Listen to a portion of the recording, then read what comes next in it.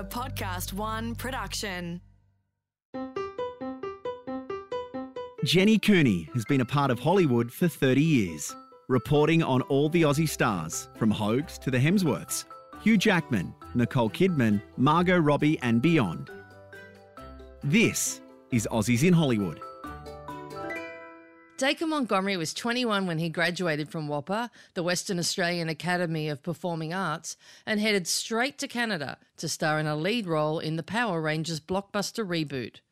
Soon after, he landed the plum role of Billy Hargrove, the resident bully in the second season of the Netflix hit series Stranger Things, and now he's back with an even bigger role in its third season.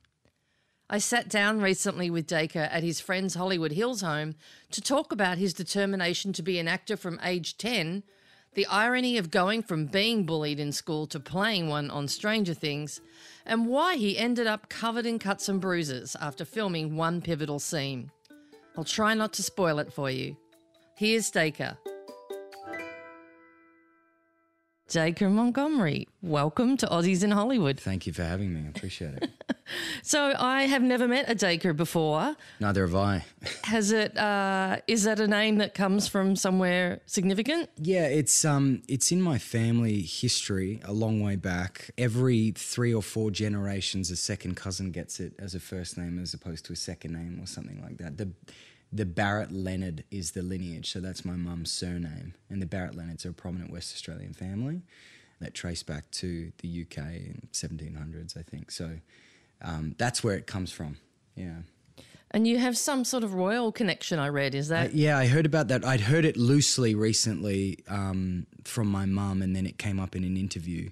King Charles the something or other. The second? Yeah, a long ways back. But my knowledge is very vague around there, but it has French roots, Celtic ties. It has a whole. It's very interesting backstory, and my mum's just starting to get involved in the Ancestry.com and sending her blood in and sort of getting involved in learning about the lineage and learning about our family. And apparently you and Kit Harington have a similar... Yes, Mum told me that as well. Third, fourth cousins, if that's even a thing. But yes, it traces back to the same person somewhere along the line.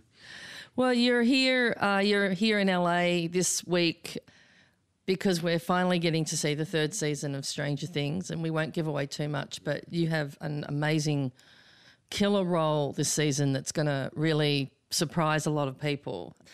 And we're sitting in a lovely home up in the Hollywood Hills. Whose home is this? John Gatons, who's a screenwriter that came into Dr. Power Rangers and ended up having a pretty prominent mentor role on that shoot, and then for me for the last 3.5 years that I've been lucky enough to be working. So I've lived here whenever I've been in the States.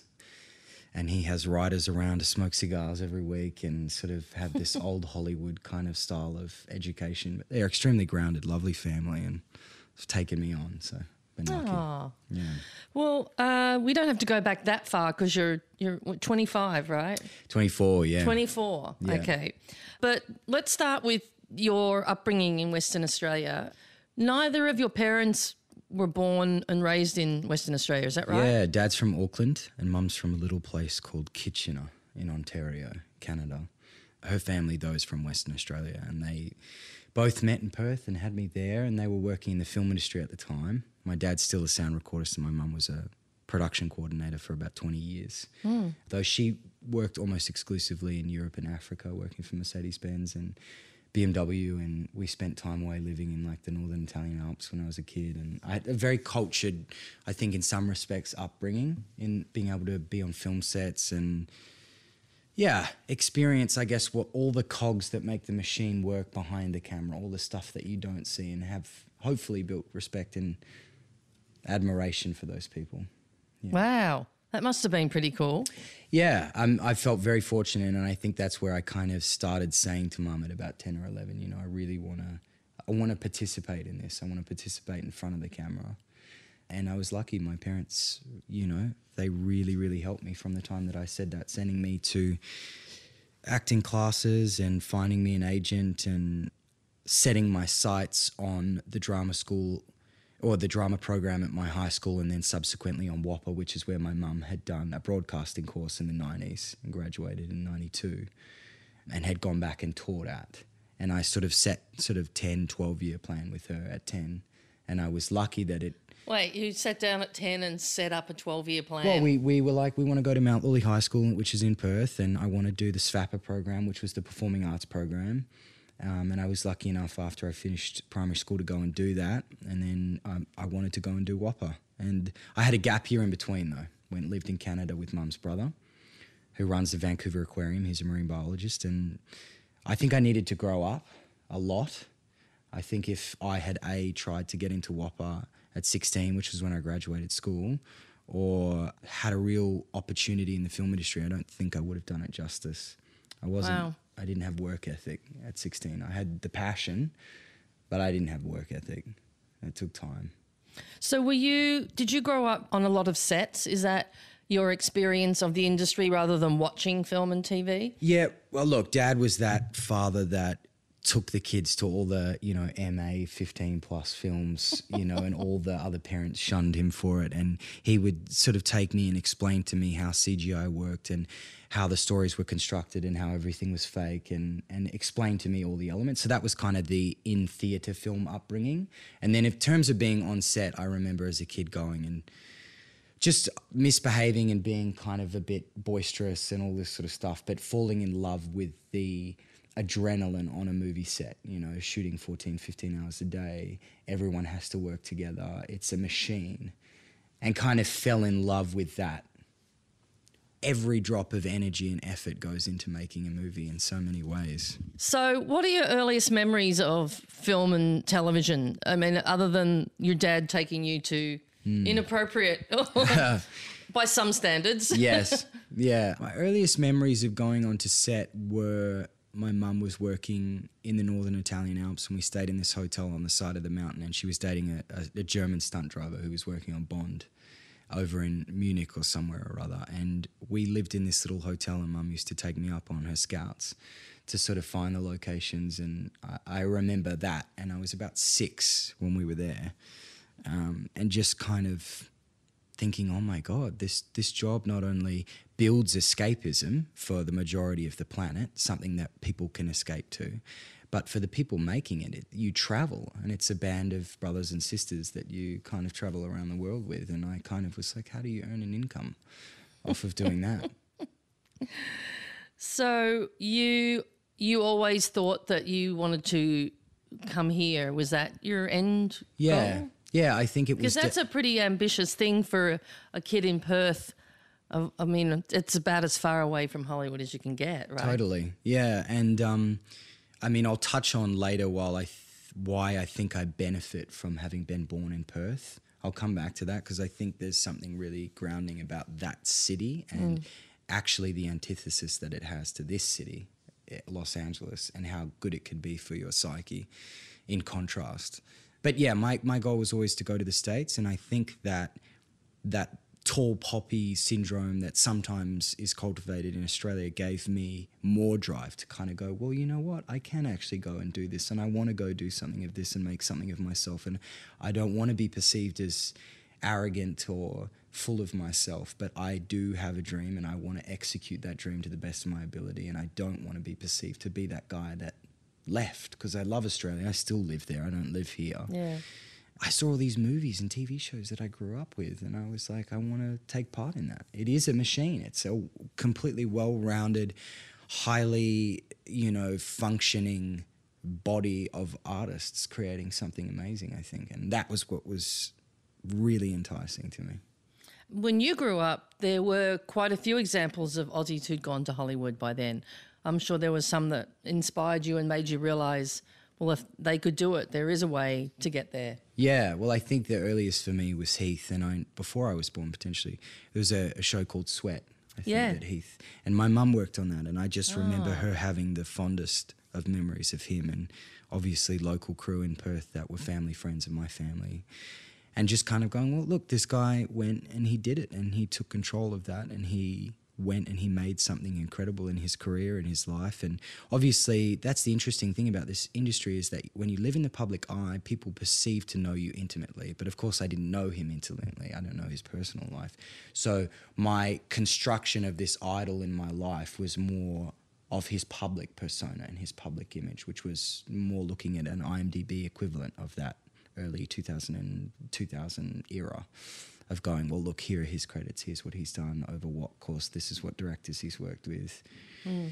And I think it is fascinating how people come to work in this industry and following what was their break and then subsequent roles and how did it diversify their career, working with different directors, different characters, different worlds.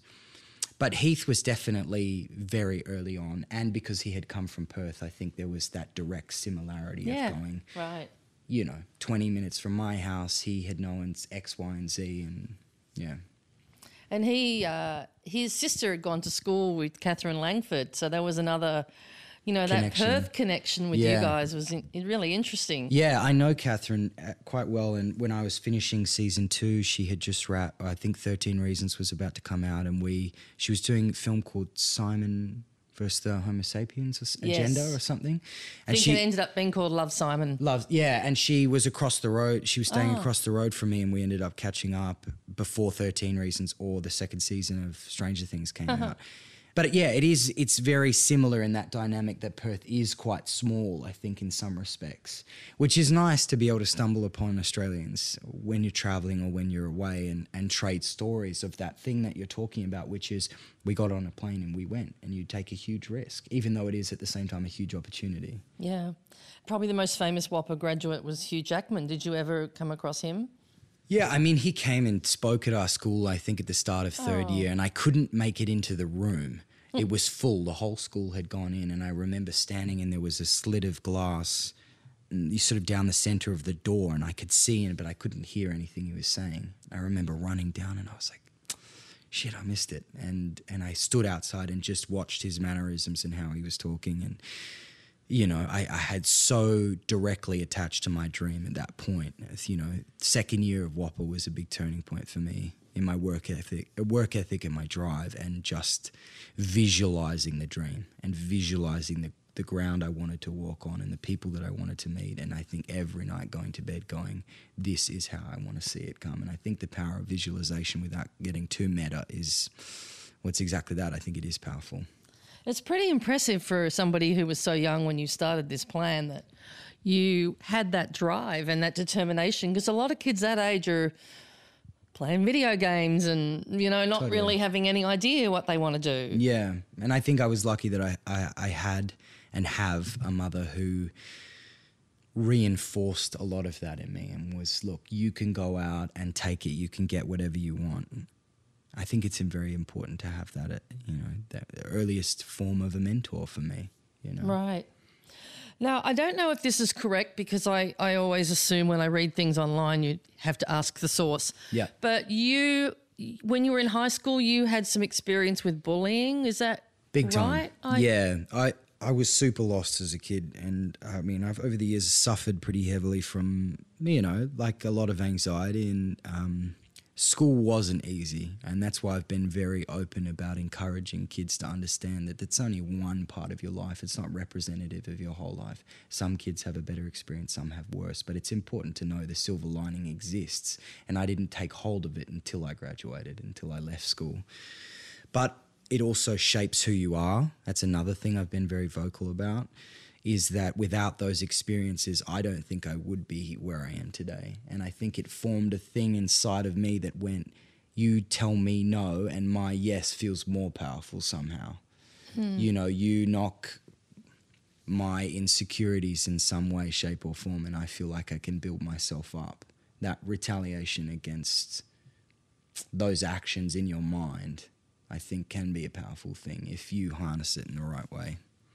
Was it constant through high school or just a certain period? Yeah, it was pretty constant. And I never told my mum until a couple of years ago. Oh, no, really? But look, I still Why were you bullied? I don't know. I think I was a really sensitive kid. I think I am still really sensitive. I'm still very receptive to everything that's going on around me. And I think that, but looking back on it, all those bullies, their insecurities, I think, were just as real as mine were. And I think they saw a kid who reflected them in some respects. I think we do have lots of similarities. and they channeled their insecurity into antagonizing me. And I Was it physical or just verbal? both, yeah. Wow. Both. And, and there were a lot of other kids around me that were having a far worse time, and I can't speak to having, have been antagonized there's so many people out in the world that are on a daily basis, once they've graduated high school, in the workplaces. We've seen in the last couple of years with the Me Too movement, finally a lot of stuff coming out and sort of boiling up to the surface. And I think it's important to understand that my experience is only one experience, Was it also, I read that you were overweight. Was that part of what they bullied you about? Not so much. I was going to say, it's hard to believe now looking at you. I was about 90 kilos when I finished school, which for my height, it's sort of body, like I was a pretty big kid, but I never got bullied so much for my weight. But when I left school, I went to Vancouver because my mum's Canadian. I thought, this is my way in, and I started doing acting classes, and I wanted to meet this agent in Vancouver, and I finally, after 3 months of sending her self-tapes, I found out where she lived, because it turns out she walked her dogs with my auntie. And she finally agreed to meet with me, and she said, look, I don't represent kids because I feel like you need to have a clear understanding of what you want to do, right, for the course of your career, so I can follow you through. And I was like, I understand that. She's like, I want you to go back to Australia and I want you to train, and you need to lose like 15 kilos. And I went back to Australia. I lost 25 kilos. I discovered the gym. Wow. I didn't discover like eating well to begin with, but I discovered the gym, and then I discovered having a clean, balanced diet. I discovered yoga. I discovered boxing over the course of and throughout the next 3.5 years through WAPA. But no, I wasn't. I was a pretty overweight kid. Well, I find it kind of ironic, and I'm not giving anything away because I just got to watch the first 4 episodes of season 3, that Billy is a lifeguard. And I mean, we saw Billy being quite a bully in the previous seasons, but he calls out one of the kids and gives them a name, Lard. Something. Lardass. Yes, and that must have been really hard to be on the other side of that, even as an actor. Yeah, I think introducing yourself to the kid obviously was important to me. But I think, just having a level of humility about it all and going, look, I wasn't that kid. I wasn't the guy yelling at the people. I was the kid on the other side of the pool, and putting yourself in his shoes. And you're right, it is extremely ironic, I think, in a lot of ways. But it also puts me in a place of, I think, in some respects, when season 2 came out, I was so lucky, but I had this level of, I'm not this pin-up version of something or someone that you think that I am. And I think you have to be very careful about being diplomatic about how you say that in a lot of ways, because you have to be thankful for what you have. But no, I certainly wasn't that guy yelling at the fat kid. I was more the opposite on the other end of the spectrum. So did that help you when you got the role? Can you talk a little bit about how you ended up getting the role of Billy and what the Duffer Brothers told you, about him? Well, for starters, in my self-tape, I totally put myself out on the line with that, and I made some crazy decisions that it's all part of the mentality of, you can go to the States and you can do it and you can take control of your destiny, and I want to jump off and I want to take a stab in the dark. So that was representative of that. In terms of the Duffers, we got to episode 4 or 5 shooting, and we didn't have 5, 6, 7, 8, 9, which was 9 episodes in the second season. And I sort of said to them, is he just bad because he's bad? Like, that can't be possible. I want to humanize this character, because I had realized that in school, all those bullies were just human beings, right? They were just as insecure as I was. And that was subsequently when they wrote the scene with my dad. And you can see the trickle-down effect that our parents have on us, and you can see his homophobia or everything that's reflected in that scene that I think has made Billy the way he is. Because you're not just bad or good. I'm sorry, but that's just a one-dimensional version of something. You can't play a villain. And I've never been vocal about I played a villain in season 2 and 3. It's not I played a human being. The great part, I've just been touring a little bit with Carrie Elwes, right? And he talks about the grey area. So nothing's black and white, really. But if we get to play a character that exists in the grey area, which is, I think, what people consider a villain, let's say, the stereotype, is fantastic because you can make really unusual choices. And I think a lot of the time someone like Jack Nicholson in his career made really unsuspecting choices in his acting which kept the audience on the edge of their seat, which makes him such an interesting, dynamic actor to watch. The Duffers and I were very, very diligent about creating a character that represented those values of being unsuspecting but also humanizing a villain.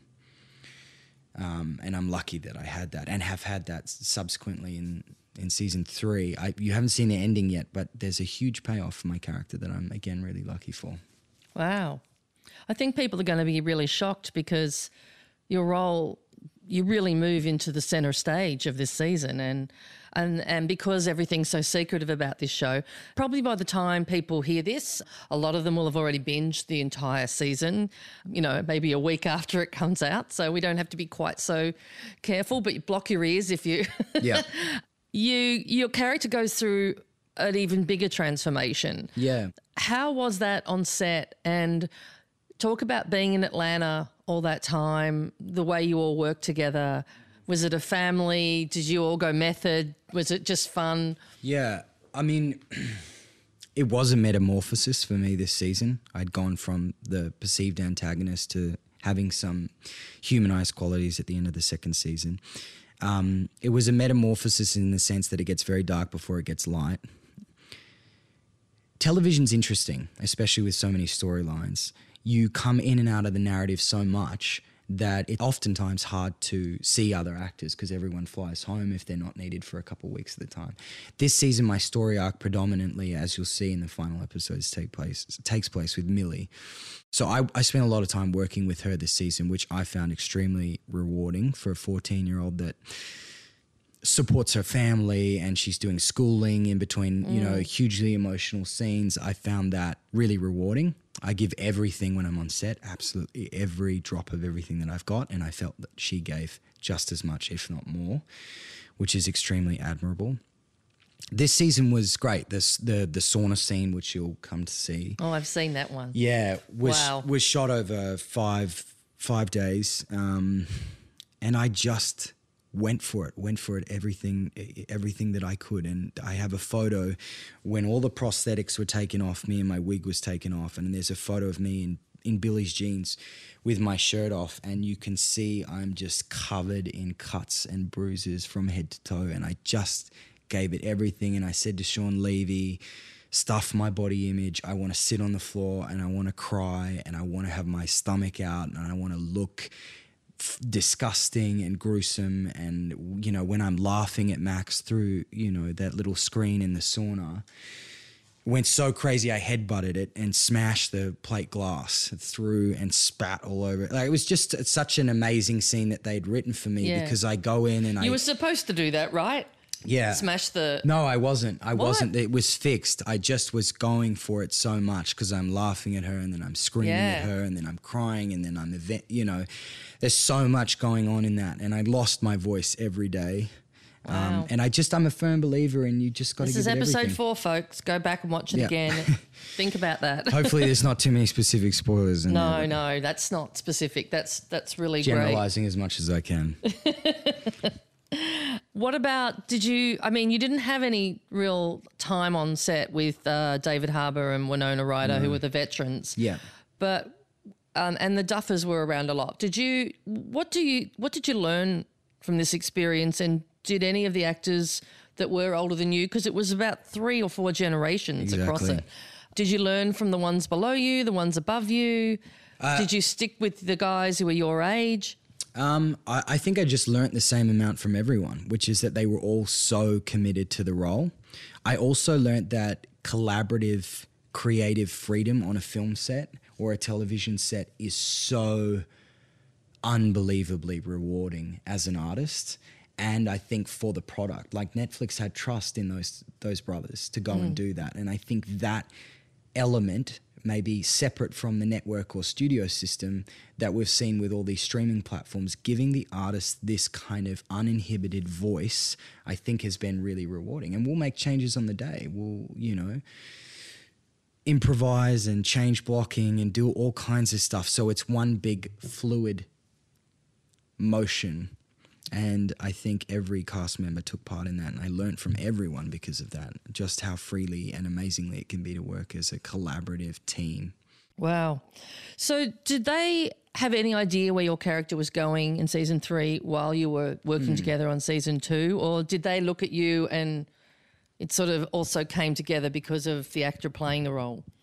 I think it's in their style of working, the Duffer Brothers, I think it's inevitable that it comes together as you meet the actor and it evolves through the process. But we had discussed a lot in season 2, and I wanted to learn more about Billy's biological mother, which is something that gets extrapolated upon in season 3. That was a big thing. And they rang me 3 months before they started writing season 3, and we had a huge Skype discussing Billy's backstory and how that might be worked in. And how exciting for you as an actor to be involved in that process. Yeah, it's hugely exciting. And I had kind of written this crazy backstory for them. And the good thing about the Duffers is that, you know, you bring a whole bunch of ideas and they'll take one. And I brought some looking in retrospect ridiculous ideas, but they used it. They used one of them, and that was the biological mother component, which, as I say, is sort of unfolds later in the season.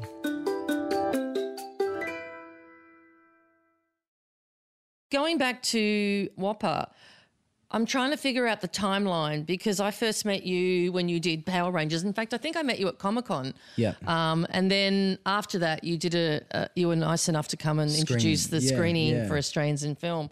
Had you already graduated? Where were you at, and how did this all start? Because you ended up graduating with like these 3 huge projects, either finished or you were on your way to do them, right? Yeah, so in the 3rd year of Whopper, I sort of targeted that I needed to do a lot of work on my accent and a lot of self-taping, and extracurricularly, quite against the nature of the structure of a drama school, I went and messaged every manager and agent I could in LA through IMDb.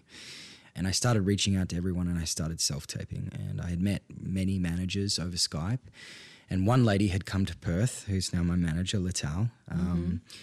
And she left Perth after meeting me, and I had an old tape that I had sent her. And she rang me about 3 weeks before we were due to graduate and said, "Can you be in LA tomorrow on Thursday?" And I said, "For what?" And she said, "For Power Rangers. It's a test deal. Final stage, you just want to come in, lay it all down." But I said I did an audition, and she said, "Well, they've seen this self-tape. They need someone, get on a plane." I split the business class ticket. I got on a plane with my mum. We landed in LA. It was the first time I'd ever been to LA on the Saturday. And that was your first trip to LA? First trip. And I'd never... you were already like almost guaranteed a role. I'd never done a callback as well, and I was so absolutely fundamentally nervous about 2 things. The first was the test the following day, and secondly was, what if I get this? I don't want to lose my anonymity. They were my 2 biggest fears getting on the plane.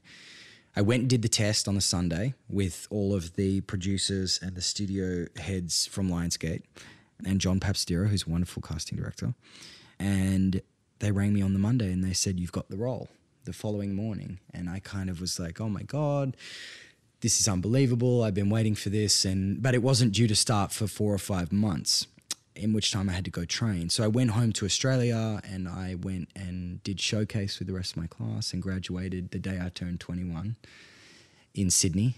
And you already knew on that day that you had this big role in an American film. Yeah, and I kind of just tried to get my head screwed on, and I was like, look, you've been working a very long time for this.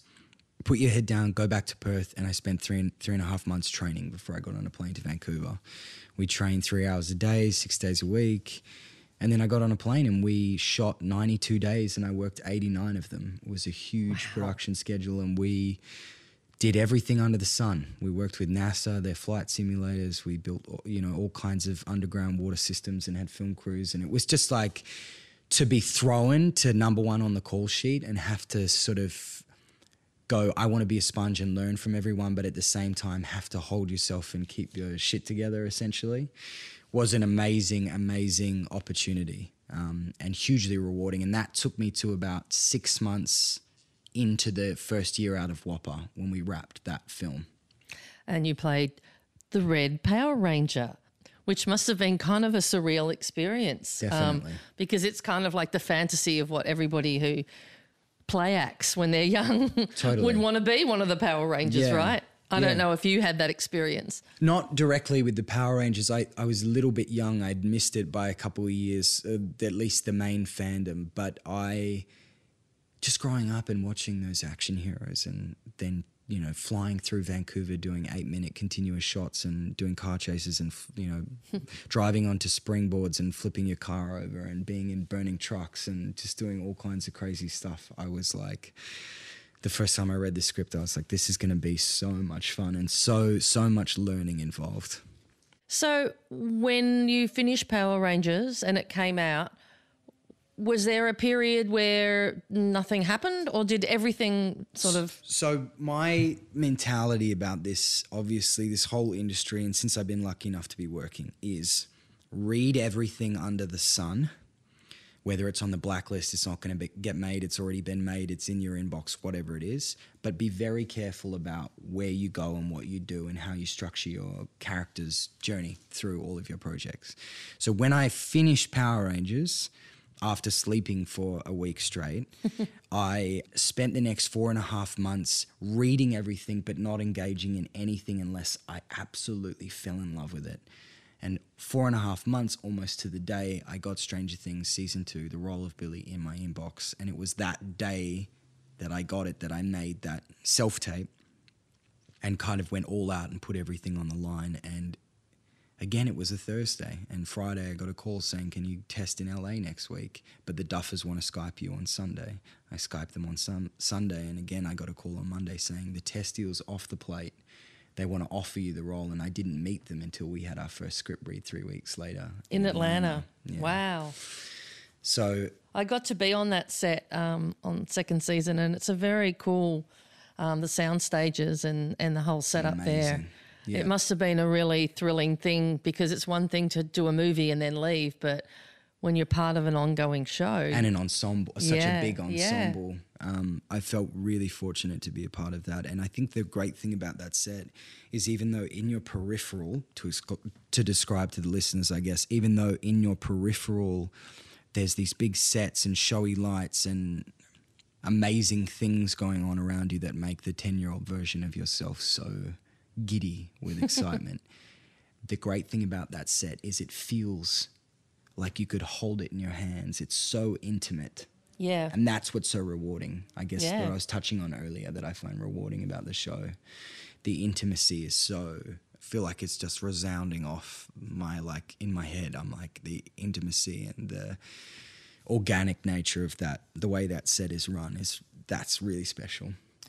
Did you embrace the whole 80s thing and the hair? Yeah, totally. I mean, that mullet was and has subsequently become a big part of my character. Yes. The high-waisted jeans and all that sort of stuff and the earring and just a bit of everything. And this season my mullet is longer and I have a tattoo which we constructed and worked on and just little tidbits, I guess, little Easter eggs.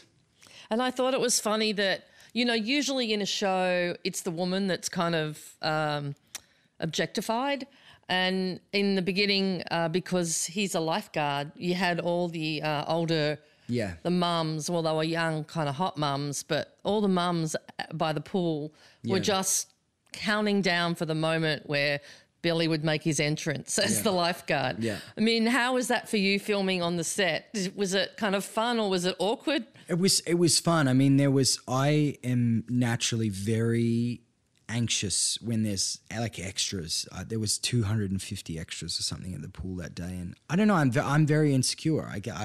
Specifically at this point, I've always been insecure about my body, and obviously coming out with my shirt off, and it's 250 people extra that I don't know. You know, and you try to meet everyone, but it's like I can't go around and meet everyone. So I was very nervous. Touching on the objectifying quality, it's interesting. I am actually so glad that that's how it starts because it's so not representation of where it goes. Right. And I think I was initially worried that that was where it was going to go. But I'm so thankful that it leads the audience in that direction and sort of tightens that lackey band out and then whips them back into what becomes the storyline that we get to know of Billy in season 3. Yeah. Right. Yeah. Is it true that you were voted at the end of high school the most likely to be a Hollywood star? Yeah. Yep. I failed drama, but I somehow And wait, got voted. how did you fail drama? How does anyone fail drama? Exactly. You asked me. Well, there was a exam or academic component. I didn't do well in that. I think I got like 48% or something in my TE. But at the assembly, yes, close to graduation, my drama teachers sort of said that they had voted that would be the case, and I was lucky. So have you been back at all? Not to my school, no. I haven't been back to my high school, but there was one really amazing a younger drama teacher at that school who had some really interesting ideas and tested the mold of what, like we did Titus Andronicus, which is arguably Shakespeare's bloodiest play. She took a big risk doing that. She cast me as Titus, and that was the first big opportunity that I had ever gotten. What was her name? Moya Thomas. She, very early on played that mentor role within my education, drama education. And what about at WAPA? Did you have people that really helped? If I'm honest with you, I had a tough time at WAPA. I found it extremely rewarding, but I think like my gap year, I went in distracted. And the first year I was really distracted. I actually got asked to leave the course a number of times. Because I would rock up to every class. I never missed a class, but I lacked that drive, and I had a lot of distraction that I think the powers that be found it hard, because it's such a tight-knit group of people, right? So you have 9 boys, 9 girls every year. Really? That's it? That's it. And you have 50 contact hours a week, and Wow. It's one team, and I think I was quite aloof, and I don't blame them for that at all. So how did you stay in when they kept telling you to leave? Well, the third time I was asked at the end of first year, I went away in those school holidays, if you will, and did a lot of thinking. And second year was the first time in my life, my academic sort of version of my career, that I came back embodying this passionate, hugely, like my work ethic, I felt... and my ego, I think in a lot of ways I didn't want to cut my hair or shave my face or do any of this sort of stuff and become a part of this. And in second year, I lost a lot of weight and put on a lot of weight and dyed my hair peroxide blonde and took all these weird choices in the plays and fully committed. So when third year came around, I targeted a couple of things that I really wanted to learn. And that was where arts meets commerce. So I wanted to learn about the business of the industry. And I wanted to practice the American accent, and I wanted to go home every night and self-tape. So me and one other guy would go home every night and self-tape all year, and I did 90 self-tapes that year before I booked the Power Rangers role. And we just kind of put our heads down and we did all of this stuff extracurricularly, as I'm explaining. But it took that third time of being asked to leave to kind of go, look, dude, as in me, I've wanted that my whole life. And you've got to really get your shit together. Well, you were still pretty young then, weren't you? Yeah, I got into WAPA just before I turned 18. And I just had some soul searching to do, I think. And I think I did it. And I think you have that moment every couple of years in your life, whether it's to do with your career or not. And this particular moment was to do with my career. It was a valuable lesson.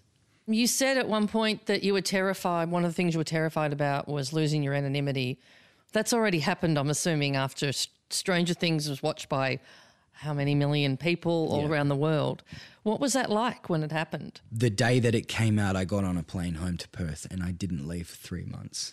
I am very much have had to come to terms with that over the last few years. I feel like I'm in a much better place.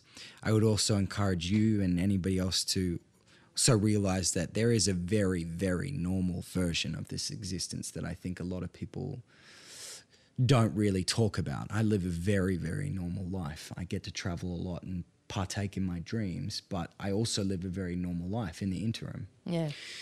So I think it's kind of like people don't imagine Russell Crowe sitting on his farm. Exactly. You know, they're the times we don't, the paparazzi aren't around, right? And as an aspiring actor, that's what you see of the industry. So you think that that's representative of the lifestyle, but it's not. It's really not. I definitely believe that you can have a very normal existence. But at the same time, I am very, very much not about being noticed or anything. I'm actually so socially awkward. I don't like going to parties. I don't like, my partner and I were lucky enough to be invited to, the Oscars Vanity Fair party, and we're both so awkward. We kind of rocked up and we're like, I still don't know anyone. I mean, I've only done 2 jobs. I don't know anybody. We saw like a couple of people that I knew, a couple of publicists and a couple of producers, and it's kind of like we feel totally like fish out of water. My partner's from Perth as well. I'm from North Perth. She's from Dalkeith, and we just kind of shrunk back in and went and got a burger and went home because you've made it when you know that, right? I mean, I've never gotten invited to the Vanity Fair party, and I've been here 30 years. I mean, most actors say that you can only get in there if you've got an Oscar in your hand, basically. Yeah. So that must have been pretty surreal. Very surreal. And I think being surrounded by a lot of people that I had looked up to for a long time was, it is the stars in your eyes moment, I think, of going, but also living the normalcy of it. Right. That everybody's just a person in there. A person. And that's what I think is even more amazing, is that they're all humans, but they've achieved these amazing things that have put them to a lot of people in this place of they're gods. That's the pinnacle of success. And I think it's amazing because they are all just human beings who have achieved amazing success in each of the different facets of their industries. Yeah. You know what I mean? Yeah. I'm going to go back to what you said at the beginning about coming back to talking about why coming from Perth is important, and also bring up the one question I ask everybody in this series is, because non-Australians are always saying, oh, what's in the water down there, and what makes you all from such a small country have such an incredible number of success stories. And I wonder if you have any theories on that, if you've thought about it. Yeah, it's going to sound a little cliche perhaps, but my one theory about Australia, and Perth, I'll say in particular for me, is that when I go home to Perth, I'm the 10-year-old dreamer. I'm not given the satisfaction of the travel and the cars and the lights and the glitz and the glamour that I think everybody thinks the industry has. I am just the 10-year-old kid who wanted it so goddamn bad, and it isn't at my doorstep. It's a normal, beautiful city, beautiful environment. We have high standard of living. Like, we're very, very fortunate in Australia. And that's why I go home. That's why I live in Australia. Because you can just be the dreamer, I think, in some respect. And do you feel that there's something about being Australian that when you're outside Australia helped make you the person or the actor that you became, that there are just so many? You mean like, what do you mean? I mean, like, it's a very small country, and we have so many, not just even actors, but behind the cameras as well, success stories. A lot of people think it's because of the distance that people come and they just can't give up. Like, if you just lived in Arizona and you had a bad few weeks, you just get on the Greyhound bus and go home. A lot of Australians, it's like once you've made that leap, and also it's a sort of a give it a go kind of mentality maybe. Exactly. And there's a lot of theories out there, but I'm always curious to hear what goes through the mind of the people that make it. Well, I think you have to be more multifaceted, right? Because you're coming from a country that's further away. You don't have the same accent. You don't know the way necessarily the ins and the outs of the American film industry works. You have to come multifaceted. Whopper training was so crucial for that because I got that diversified blanket of skill set. And that's one big thing for Australians. We have government-sponsored training. Definitely. I mean, that you all come trained actors to America. And we haven't spent 150 grand on, do you know what I mean? Which I think we're lucky. We're very lucky to have had that, So that means really anybody has a shot in Australia. Yeah. You don't have to go into debt for the rest of your life or be rich. Yeah, totally. We're very, very lucky about that within the government system, for sure. What's next for you, do you know? Or are you looking for that one thing you're going to fall in love with again? I've been looking for a long time, and I was fortunate to stumble upon something that I never thought would take my interest, and it has in a lot of ways. I'm actually doing a romantic comedy called The Broken Heart Gallery. We're shooting in Toronto in about 2 weeks. It's so good for me. I think I'm so innately scared of comedy, just as a whole. As an actor, I feel like I love drama. That's what I live for. That's what I grew up wanting to do. I also feel like this is going to be a really, really good ego-stripping exercise because I have to take the piss out of myself. I have to take the piss out of myself in a lot of ways that I only do around my mates or my family. And I think right now in my career, that is exactly what I need. And I also want people to see me in a different light as well, from Power Rangers and from Stranger Things. And it's a script that's been on the blacklist for 8 years. It's 8 years ago, 2012. It's so well written, well rounded. And the character's just so far from me, I think, in a lot of ways. Who's making it? And just in a nutshell, give us the tagline. Yeah, the tagline is basically there was a museum in Croatia of all the things that we leave behind from our breakups, little tokens and whatnot. So this girl in this script, which is played by another Australian, a girl called Geraldine Viswanath, I think is how you say her last name. She was great in Blockers. Really, really good. She's fantastic. And she basically meets a guy in New York who's opening a boutique hotel. And in a roundabout way, they fall in love. And she creates this museum of broken hearts in New York in his hotel. And it's a really, really sweet story. And it's the people that did The Room, 500 Days of Summer, 13 Reasons, Mandy TV, and wow. It's a fantastic crew of people, and I think it's going to be great. It's my first independent film that I have a big role in. So yeah. I think there's a certain level of weight and responsibility that comes with that I'm really, really ready to step into those shoes and give it a go. But as I say, mostly for me, it's like this ego stripping thing of I hate singing. You know what I mean? And there's some scenes in the thing where it's like, it's not like a musical, but I have to take the piss out of myself, and I think it's going to be a really good exercise for me. Well, I think that this season of Stranger Things is probably going to make you even more well-known and recognisable immediately by pretty much anybody that watches it this time. They're not going to be like, isn't that guy? It'll be like, oh, yeah. The sauna scene. The sauna scene. So... how are you feeling about that? Because there's a big premiere coming up and that's going to peak again. I feel really, really excited. It's different this time, huh? Yeah, I feel ready in my personal life, in my work life. I've spent the last 2 years really working towards this, all the press, everything that we've been doing in the lead up. I feel so ready to step into this new pair of shoes, and just I love working, and I just want to keep working. It's so lucky that this has opened up the avenues that it has. And I know the Duffers had mentioned the Jack Nicholson inspiration. Do you look at actors like that and like Heath and follow how they handled certain aspects of their career, or do you try and stay away from? Yeah, I think it's interesting. There's two sides to that. I think there's how they handled their career and how they acted. I think the latter, for me, I definitely don't study any actors because I think it's important to just do your own thing and be your own person. In terms of handling your private life, that's a really interesting one.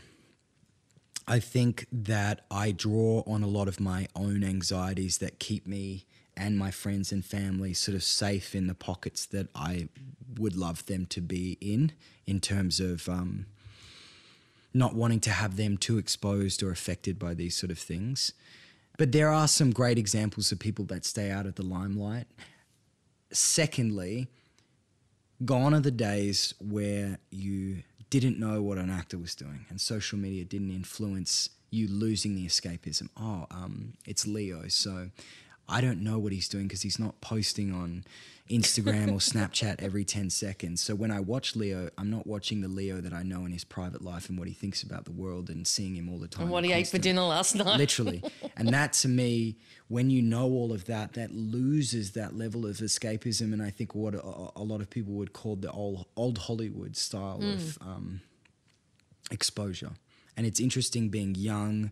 Streaming platforms change things a lot. I think social media's changed things a lot, and just desperately wanting to have that boxed off side of yourself. It is hard. And I think I'll be honest because with you. the social media is a huge expectation, particularly if you're in a show like Stranger Things, right? And I definitely try to keep it to a minimum. And my social media is mostly just my Instagram, and it's very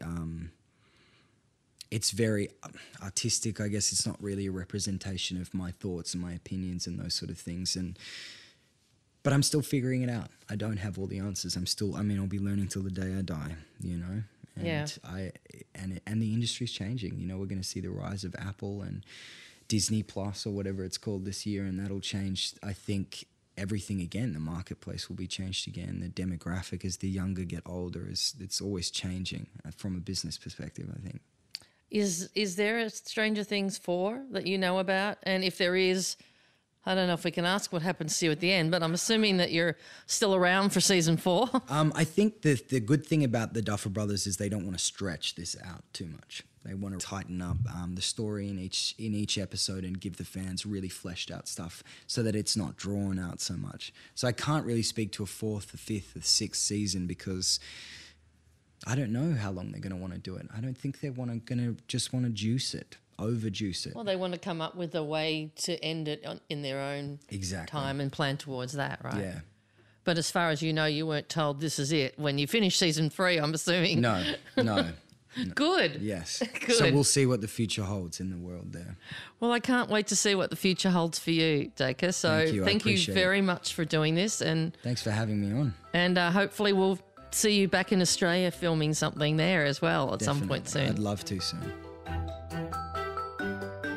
Listening to Dacre, I'm relieved to hear how much easier it is for this next generation of Aussies in Hollywood.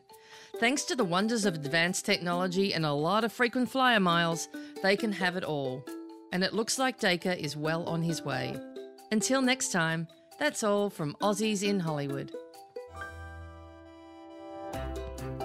Aussies in Hollywood was presented by me, Jenny Cooney, and recorded in collaboration with Podcast One Australia.